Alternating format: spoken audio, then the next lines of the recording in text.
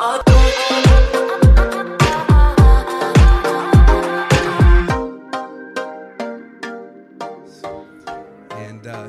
at Mike and reminded of him coming to Rock Hill and accepting Jesus Christ as his Savior, getting baptized at Rock Hill, now using his gifts to serve the Lord. That's what it's all about. 1 Samuel chapter 16, new series of messages today, Change of Heart. And we're going to look over the next several weeks about how God is concerned with what's taking place on the inside. And today we're going to start in 1 Samuel chapter 16. Verse number 1. If you're there, would you say amen? All right, I'll give everybody else a little minute to find it. 1 Samuel 16, verse number 1. And the Lord said unto Samuel, how long wilt thou mourn for Saul, seeing I have rejected him from reigning over Israel? Fill thine horn with oil and go, and I will send thee to Jesse the Bethlehemite, for I have provided me a king among his sons. And Samuel said, how can I go? If Saul hear it, he will kill me. And the Lord said, take an heifer with thee, and say, I am come to sacrifice to the Lord. And call Jesse to the sacrifice, and I will show thee what thou shalt do. And thou shalt anoint unto me him whom I name unto thee. And Samuel did that which the Lord spake, and he came to Bethlehem, and the elders of the town trembled at his coming, and said, comest thou peaceably? And he said, peaceably, I am come to sacrifice unto the Lord. Sanctify yourselves and come with me to the sacrifice. And he sanctified Jesse and his sons, and he called them to the sacrifice. Verse 6, and it came to pass when they were come that he looked on Eliab, and he said, surely, everybody say surely. Leave it in the chat today. Surely the Lord's anointed is before him. But the Lord said unto Samuel, look not on his countenance or on the height of his stature. Everybody say height. Look not on the height of his stature, because I have refused him.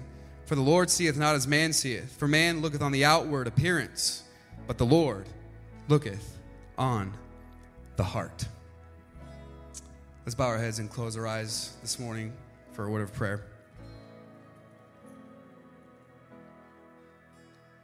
Dear Heavenly Father, thank you so much for this day that you've given us. God, thank you for the opportunity to come together and to worship you in this place. God, thank you for what you did in the first service at the 9 o'clock hour. And God, I pray that you would meet with us in a powerful way today in this 11 o'clock service. God, I pray that you would fill me with your Spirit. Give me the words to say that would be beneficial for us. And God, I pray that we can have a better understanding of how to have a heart that is in alignment with your heart. And God, I pray that if there's anyone here today that needs a change of heart, that needs a new perspective, that we would find it today, and that we would seek to make decisions that reflect your glory and your goodness on our lives. And we love you in Jesus' name. And everybody said, amen. When I was in college, I was dating my lovely and beautiful wife, Katie. And she had a heart condition called SVT, supraventricular tachycardia. And because of that condition, SVT, she was required to go into heart surgery. And so when we were dating and in college, Katie went into heart surgery in Seattle, Washington. And I flew up to Seattle to be with her for that heart surgery. It was a 4-hour-long surgery. And so you can imagine my nervousness about the whole thing. And I was there praying and hoping that everything was going okay there at the hospital. And it was a 4-hour-long surgery. And I was kind of pacing back and forth. And I decided to go down to the gift shop and get something for Katie for when she came out of surgery that I could give to her when she came out of surgery. So I went down to the gift shop, and I saw a large balloon there in the gift shop. And they didn't have a lot of different variations of balloons, but this one particular balloon that I saw was a giant hamburger balloon. And it didn't say anything, didn't have any words on it or numbers. It just was a hamburger. And I thought, that's really weird, but maybe Katie will think it's funny, so I'm going to buy her this hamburger balloon. So I bought this hamburger balloon, and Katie came out of surgery everything was successful. Praise the Lord. And I walked in there with that hamburger balloon, and I gave it to Katie. And the good news is she did think it was funny.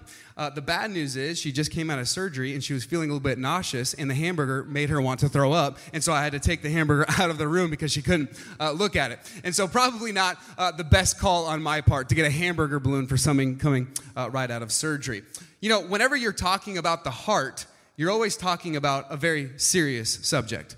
Whenever you're dealing with matters of the heart, it's something that you want to pay attention to, right? If you are experiencing chest pain, you would want to go to the doctor right away and diagnose why you're experiencing that pain. You would take many different tests, an EKG, an MRI, some x-rays, and you want to see why you are having that pain, because anytime it could be a matter of the heart, it's something that you really need to pay attention to. And the question that I want us to consider this morning is, how do we diagnose the condition spiritually of our heart? How do we take a look within and ask ourselves, spiritually speaking, do I have a heart that is right before the Lord? Now, the Bible tells us this in Hebrews chapter 4, verse number 12, for the word of God is quick. That means it's alive, it's powerful, it's sharper than any two-edged sword, piercing even to the dividing asunder of soul and spirit and of the joints and marrow, and is a discerner of the thoughts and the intents of the heart. And so what Hebrews 4 is telling us is that the word of God is so powerful that when we read the word of God, it's really actually reading us. And it exposes the intentions and the desires of our inner person, our heart. The word of God is a discerner of the thoughts and the intents of the heart. Now, in biblical times, the seat of the emotions was actually not the heart. In today's culture, the seat of the emotions is the heart. That's why when we say things to a loved one, we say, I love you with all of my heart. You know, for hurt, we're saying my heart is breaking for this, because the heart is the seat of the emotions. In biblical times and in biblical culture, the heart was not the seat of the emotions. It was actually your bowels or your belly.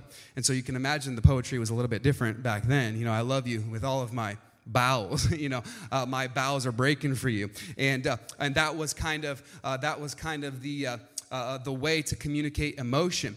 In the Bible, the heart was not primarily the seat of the emotion. The heart was the center and the seat of our whole being. And so the heart was much more than just an emotional thing. The heart represented your mind, your will, your emotion, the center of who you are spiritually, physically, and mentally. It's the inner person. And that's why Jesus said this in Matthew chapter 22, verse 37. Jesus said unto him, thou shalt love the Lord thy God with all thy heart and with all thy soul and with all thy mind, with everything that's within you. Love God and love others. See, it's your whole inner person. Your heart represents the seat of your whole person. How many of you like board games? Anybody like that? You like to play board games? How many of you are like, I'm not into board games. I try to avoid board games, okay? My mom loves board games. She's always wanting to play board games whenever the family's together. Recently, we got a board game called Throw Burrito, where you basically just throw burritos at people, and it's a great game, okay? You got to play it. And my mom, she loves to play board games. But my oldest sister, Danielle, she hates to play board games, and she never wants to play. And so I always take it upon myself to invite her to play every time we're playing a board game because I know that she doesn't like it. And so Danielle, she'll come and play with us, and it's always funny to watch her because, she's not paying attention. She's looking at her phone. Her cards are all messed up. She doesn't know the rules to the game. Her heart is not in it. She'll show up to the table, but her heart's not there. And I think if we're not careful, so often in life, we can show up to the table, but our heart's not in it. We can show up to church on Sunday, but our heart's not in it. We can show up to small group, but our heart's not in it. We can show up to work and say, hey, we want to work for the glory of God, but our heart is not there. And we can go through the motions, but the question is, where is our heart? On the inside, what are our desires? What are our intentions? What's going on within? Now help me finish this statement. David was a man after God's own heart.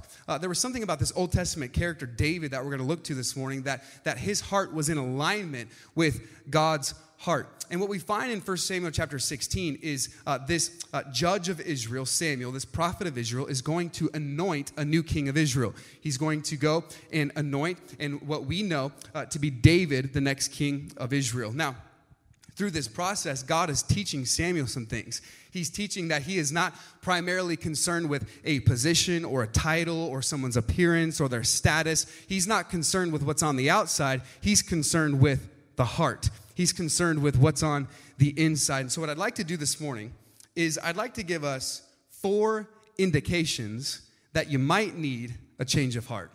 4 indications that you need a change of heart. If you're ready this morning, would you say amen?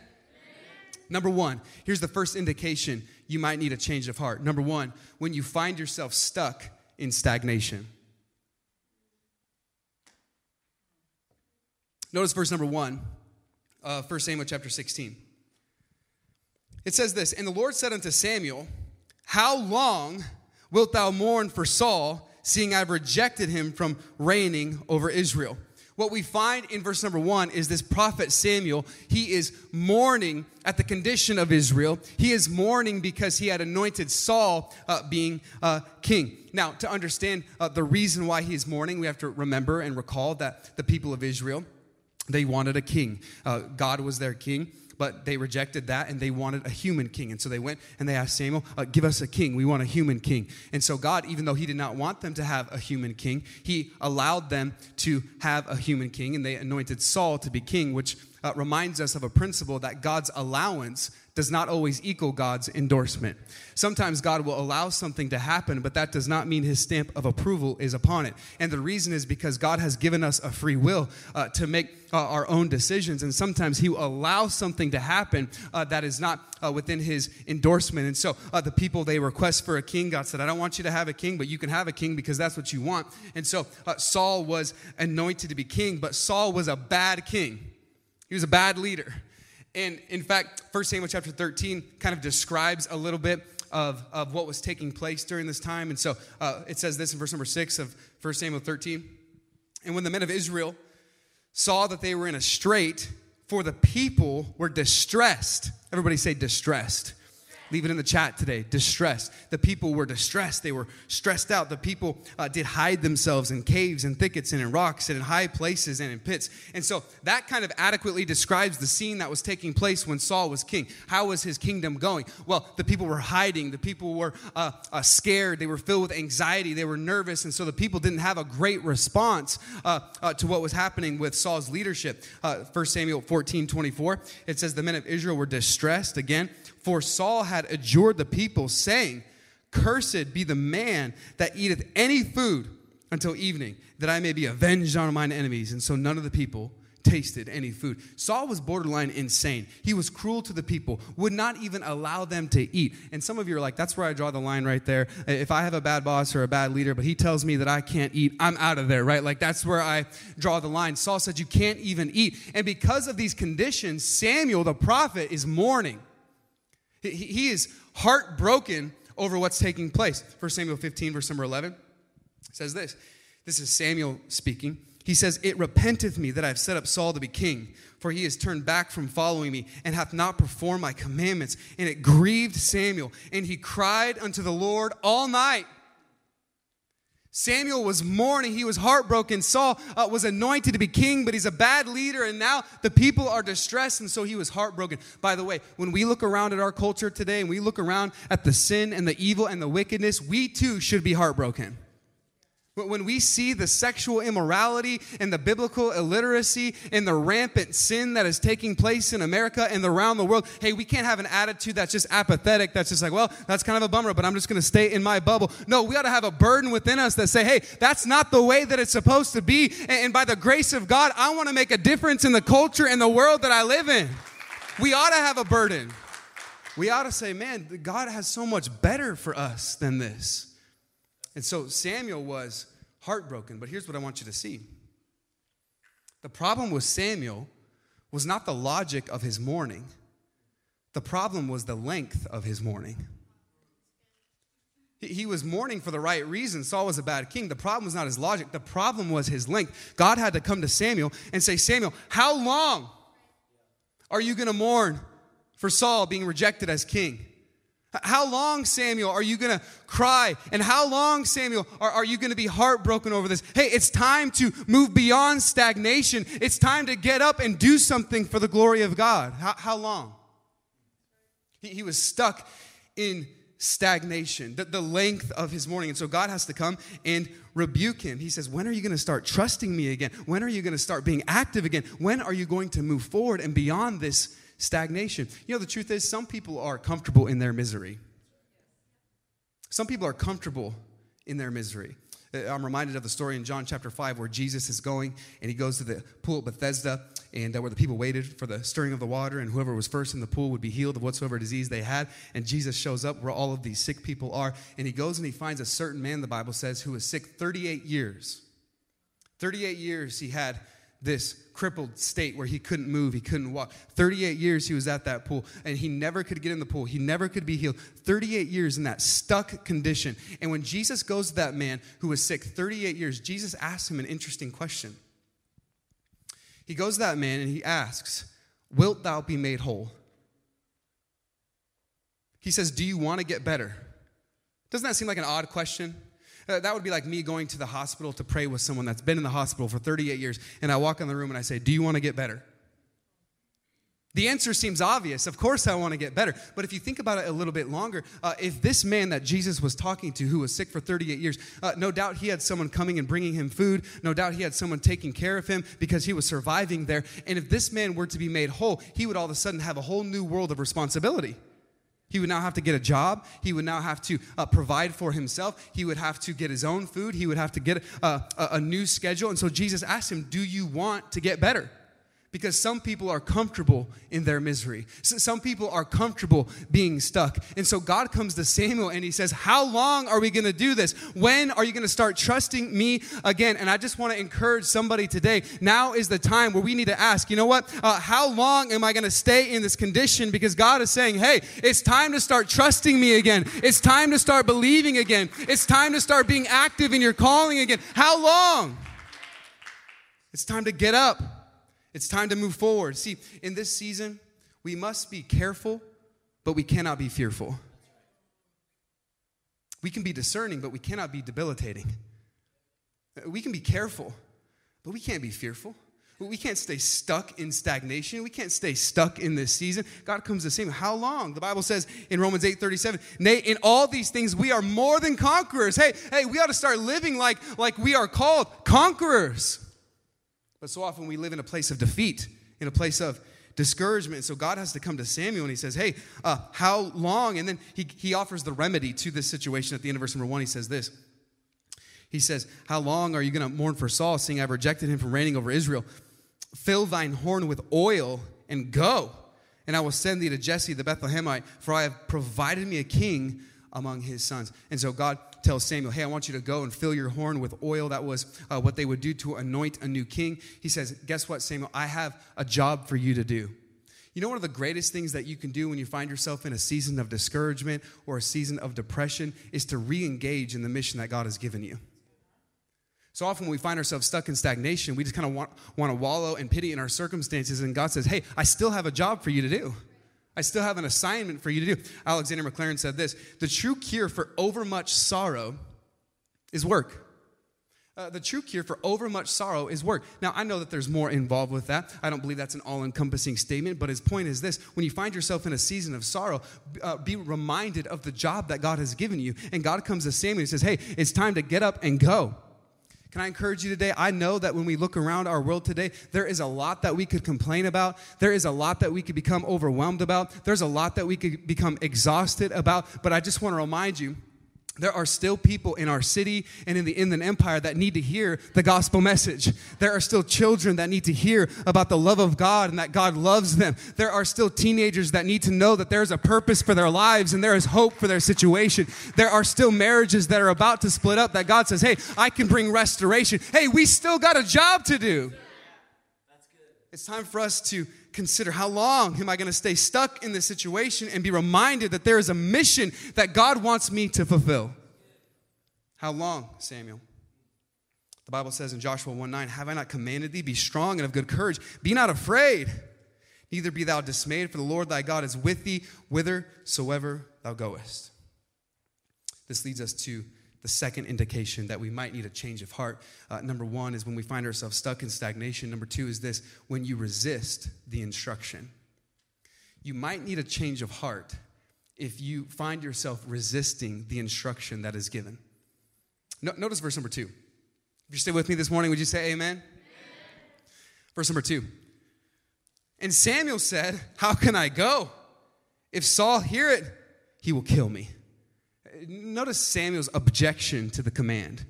He says, okay, you want me to get up and go and anoint the new king of Israel, but if I get up and go, then Saul will certainly want to kill me. If Saul finds out that I'm going to anoint a new king, then he's going to come after my life. Can I just remind you today that following God's plan has never been without risk? God never promised us that following Jesus was a life of convenience and safety. When did we come to believe this false idea that when we're following Jesus, that everything was going to be a perfectly safe and well-manicured environment?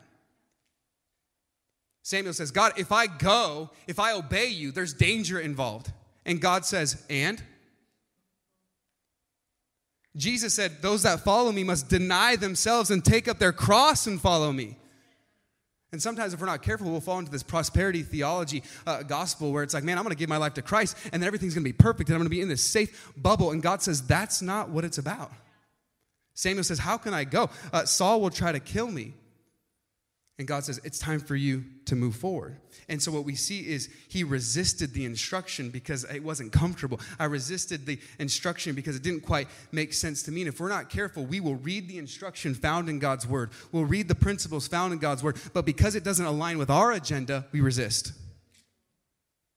Piers Morgan, one time in an interview with a pastor, he said, they were talking about the Bible. And he was trying to be respectful to the pastor when he was talking about the Bible. And he said, my view on the Bible is not so much that we should reject it, but he said, we shouldn't accept the Bible, but we should rather adapt the Bible for the culture that we're living in today. So let's not accept it, let's adapt it. But see, the problem with that is the Bible says in Revelation 22 that no man should add or take away to the words of God. The Bible says in Proverbs 30, verse number 5, that every word of God is pure. The Bible says in 2 Timothy 3:16, all scripture is given by inspiration of God and is profitable. And so it's not our place to pick and choose what we want to believe. It's our job to say, hey, this is what God said, therefore I believe it and I will submit to it. And a lot of times we find ourselves just resisting because it doesn't align with the cultural norms, with what's accepted in culture today. And so I'm just gonna reject or resist what the Bible says. Gallup did some reporting on the state of America and our knowledge in relationship to the Bible. And they found some interesting reports. They said that fewer than half of all adults can name the 4 Gospels. Many Christians cannot identify more than 2 or 3 of the disciples. According to Barna Research Group, 60% of Americans can't name 5 of the 10 commandments. And George Barna went on to say, no wonder why people are breaking the 10 commandments. They don't know what they are.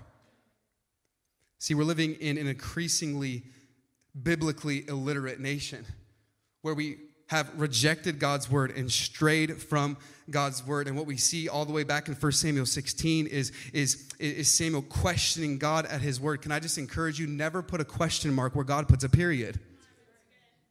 God says, I want you to go. And Samuel says, how can I go? It's dangerous. I don't know. It's not safe. And God says, I want you to go. But he wants him to submit with 2 things. First, he wants him to submit with wisdom. Everybody say with wisdom. Leave it in the chat today, with wisdom. See, God does not want us to be foolish and blind when it comes to our faith. He wants us to receive the instruction that he gives us with wisdom.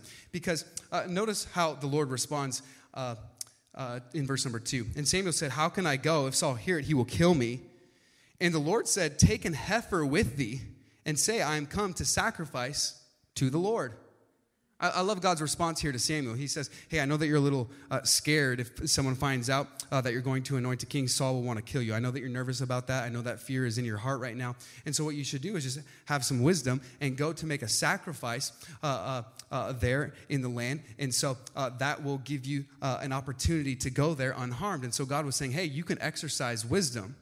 And see, we are called to obey and submit to God's word and submit to God's instruction, but we are to do so with wisdom and with discernment. And by the way, if anyone lacks wisdom, James 1:5, let him ask of God who gives to all men liberally and upbraideth not. Hey, if you're lacking wisdom today, God wants to give it to you. He's ready to give it to you. And what Samuel needed was submission and a heart that says, okay, God, I'll submit to you, and I'm going to do it with wisdom. I'm going to be smart about this. There's nothing wrong with exercising discernment and discretion and wisdom. And so he submits with wisdom, but then he also has to submit with faith. Notice it in verse 3. The Lord says, and call Jesse to the sacrifice. And then he says, and I will show thee what thou shalt do. And I love this. God gives him the next step, but he doesn't give him all the steps. He says, I want you to go to Jesse, and once you get there, then I'll reveal the next step. And that's exactly how God works. A lot of times we want God to reveal all the steps, and we want God to show us exactly how it's going to all play out, but that's not how God works. My children for Christmas, they received a lot of Legos, little Lego sets, and so I've been building a lot of Legos recently with them. And I've also been stepping on a lot of Legos, which the hype is real. It hurts very badly. And so I've been putting together Legos, and it's actually been enjoyable putting Legos together with my children, and I love how, maybe the OCD in me, I love how everything is just perfectly in order and all the instructions and steps are right there in front of me. And I don't mean to brag, but I'm pretty good at putting together children's Lego sets with the kids because I can follow those instructions. I love it when it's number 1, number 2, all the way. I can follow step by step. That's not how God's will works. It's not just one, here's all the steps laid out in front of you so you can see exactly what your future holds. No, it's one step at a time. Hey, just go and submit by faith, and then I'll show you what to do.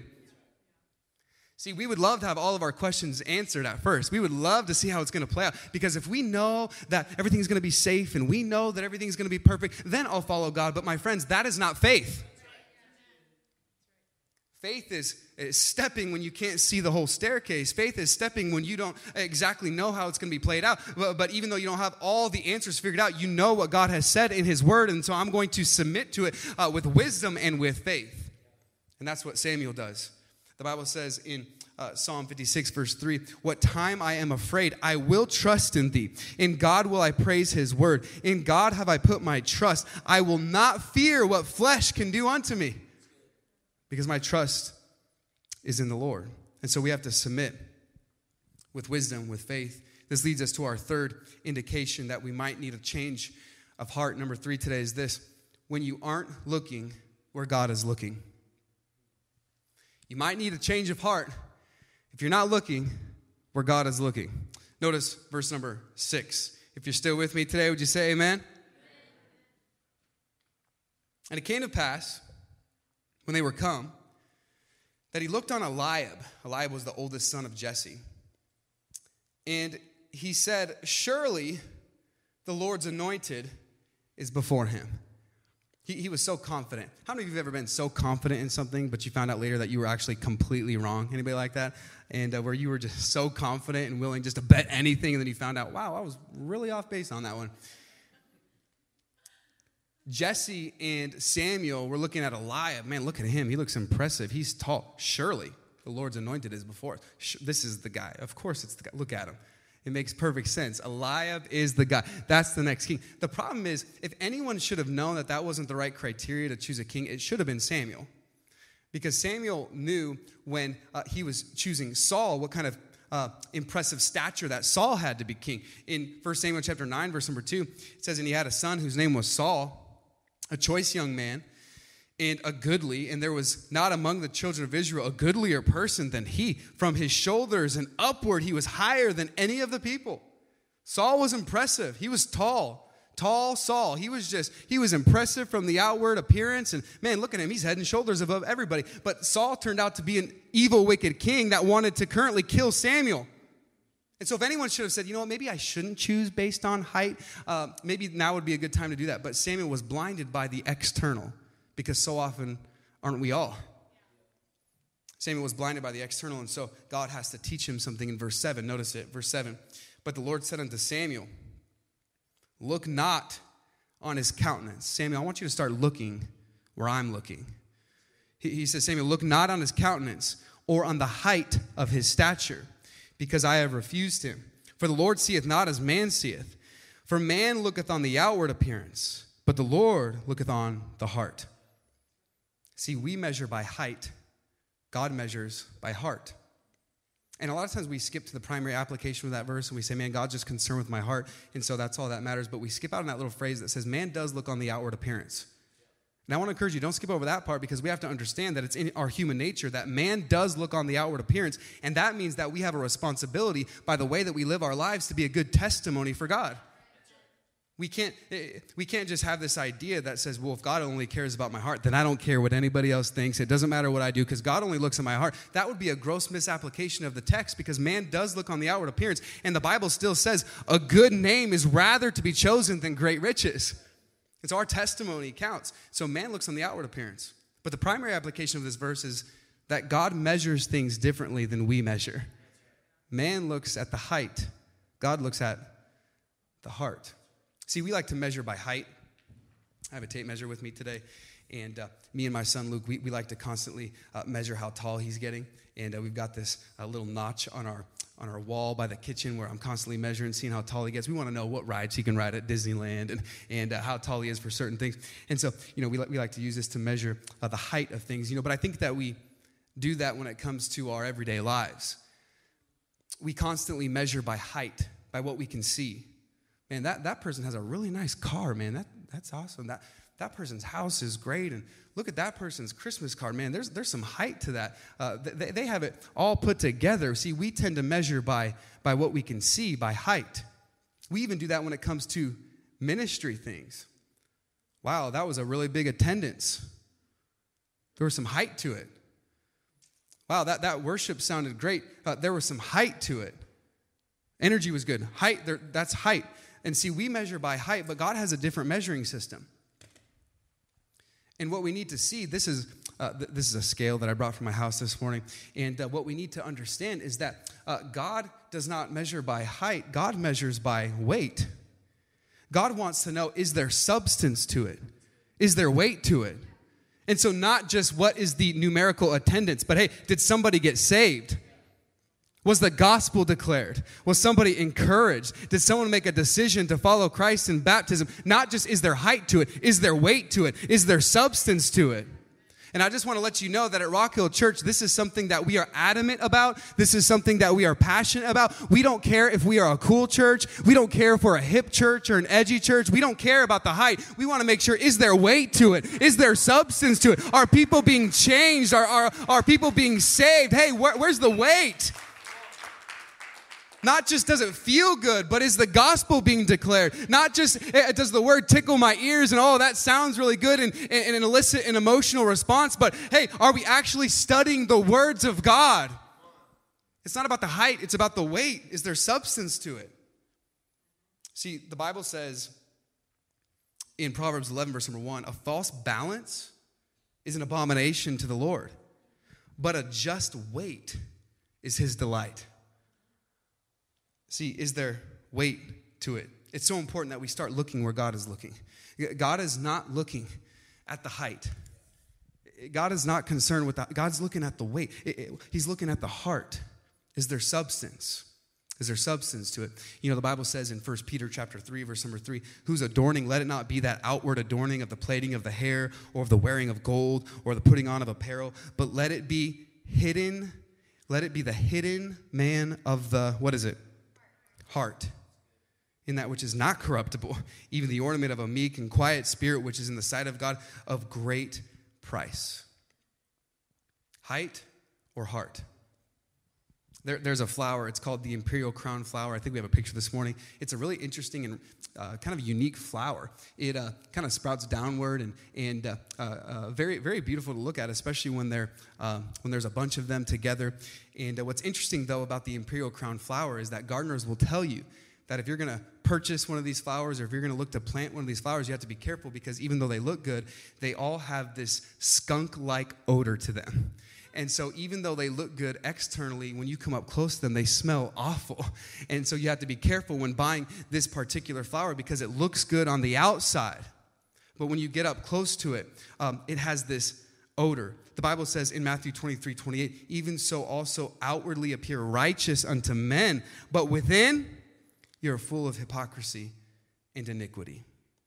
They had the wrong perspective. Samuel, Jesse, they had the wrong perspective about Eliab. But I want you to see they also had the wrong perspective about David. Are you still with me today? They had the wrong perspective about David. Notice it in verse 11.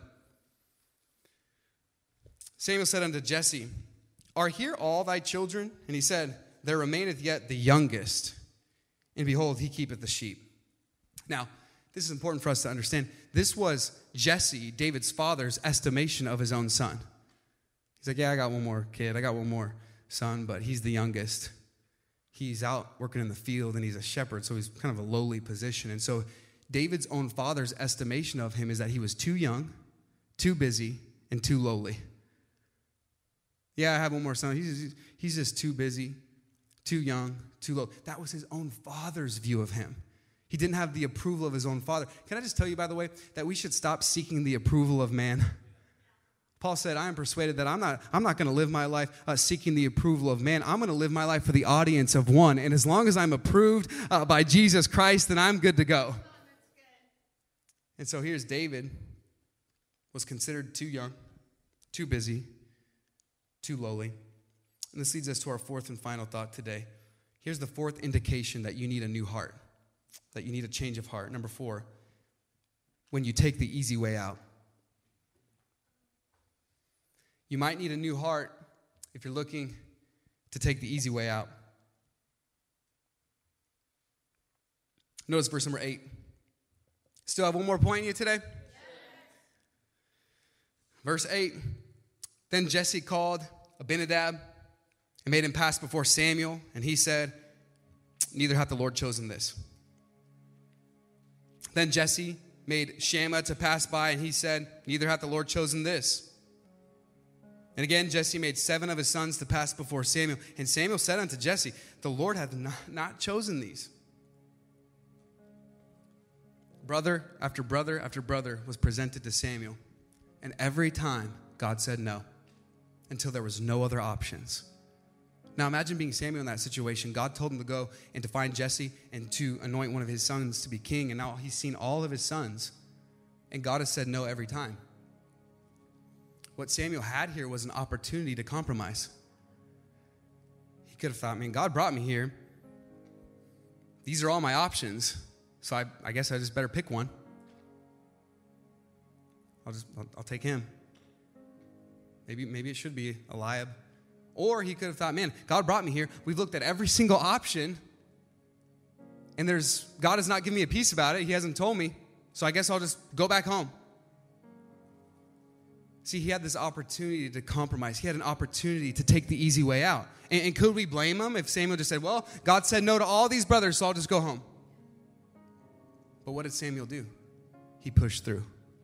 He persisted. Notice it, verse number 11. And Samuel said unto Jesse, are here all thy children? Samuel said, there's got to be someone else.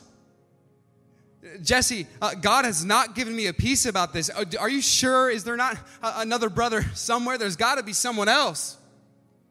What did he do? He persisted. He pushed through. He said, I'm not going to take the easy way out. I'm going to persist. I'm going to commit to this. Proverbs chapter 16, verse number 3 says this.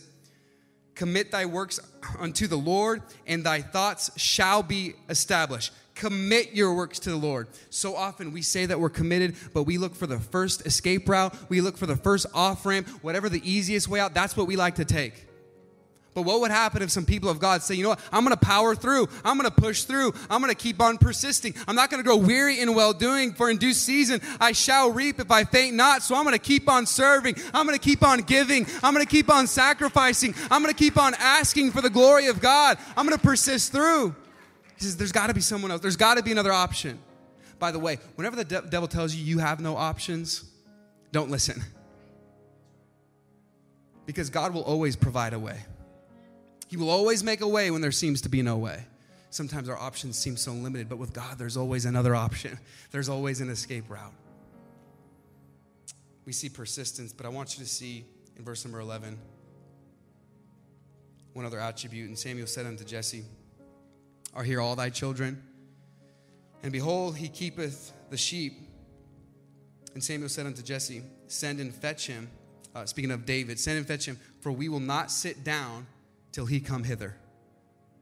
Did you see that phrase? We're not going to sit down until he comes. What was he saying? I'm willing to stand right here until I see David. I'm not going anywhere. I'm not doing anything else until I fulfill my assignment. Until I see David, until he comes, I'm not going anywhere. And so what do we see? He was persistent, but he was also patient.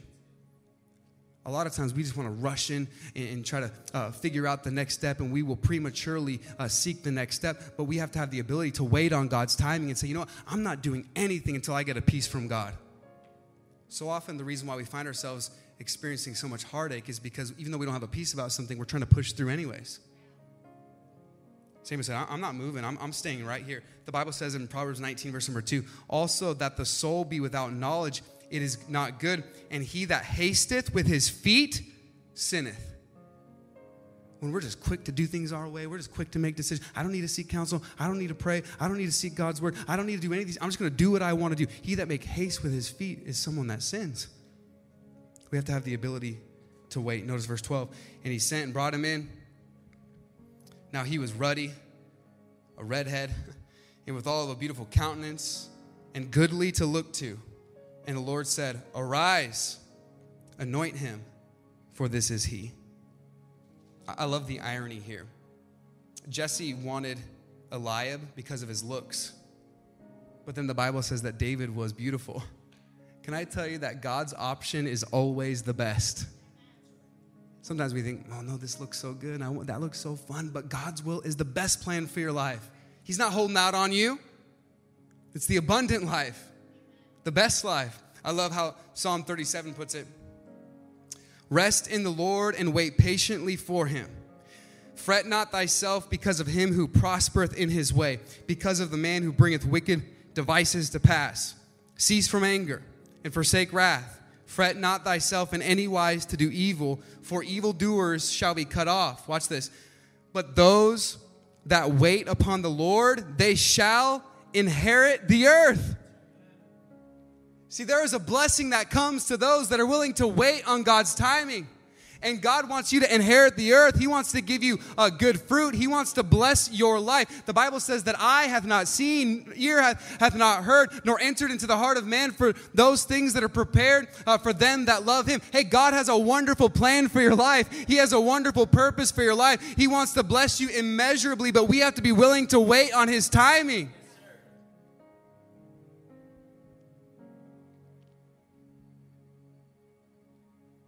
Blessed are those that wait. I wonder how many opportunities we miss and how many blessings we miss because we try to rush through life and we don't wait on God's timing.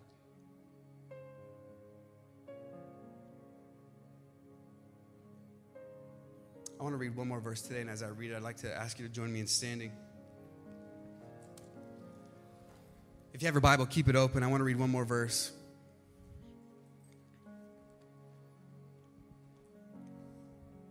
Verse 18. If you're there, would you say amen? Leave it in the chat today. If you're looking at verse 18, say amen. Verse 18 says this. Then answered one of the servants and said, behold, I have seen a son of Jesse, the Bethlehemite. He's talking here about David. Everybody with me? Talking about David. And then he says this, that is cunning in playing. David was a skilled musician. He was cunning in playing. And a mighty, valiant man. He was a leader.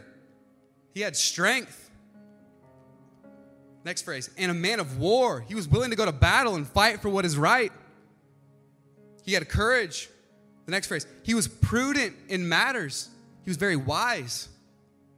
He was a comely person. He was good to look at. And the Lord is with him. He was someone that sought the will of God, and God was present in his life. God was with him. See, when Jesse and Samuel looked at David, what did they see? Someone that was too young, too busy, too lowly. But when David stepped on the scale, there was some substance to him. There was some weight to it.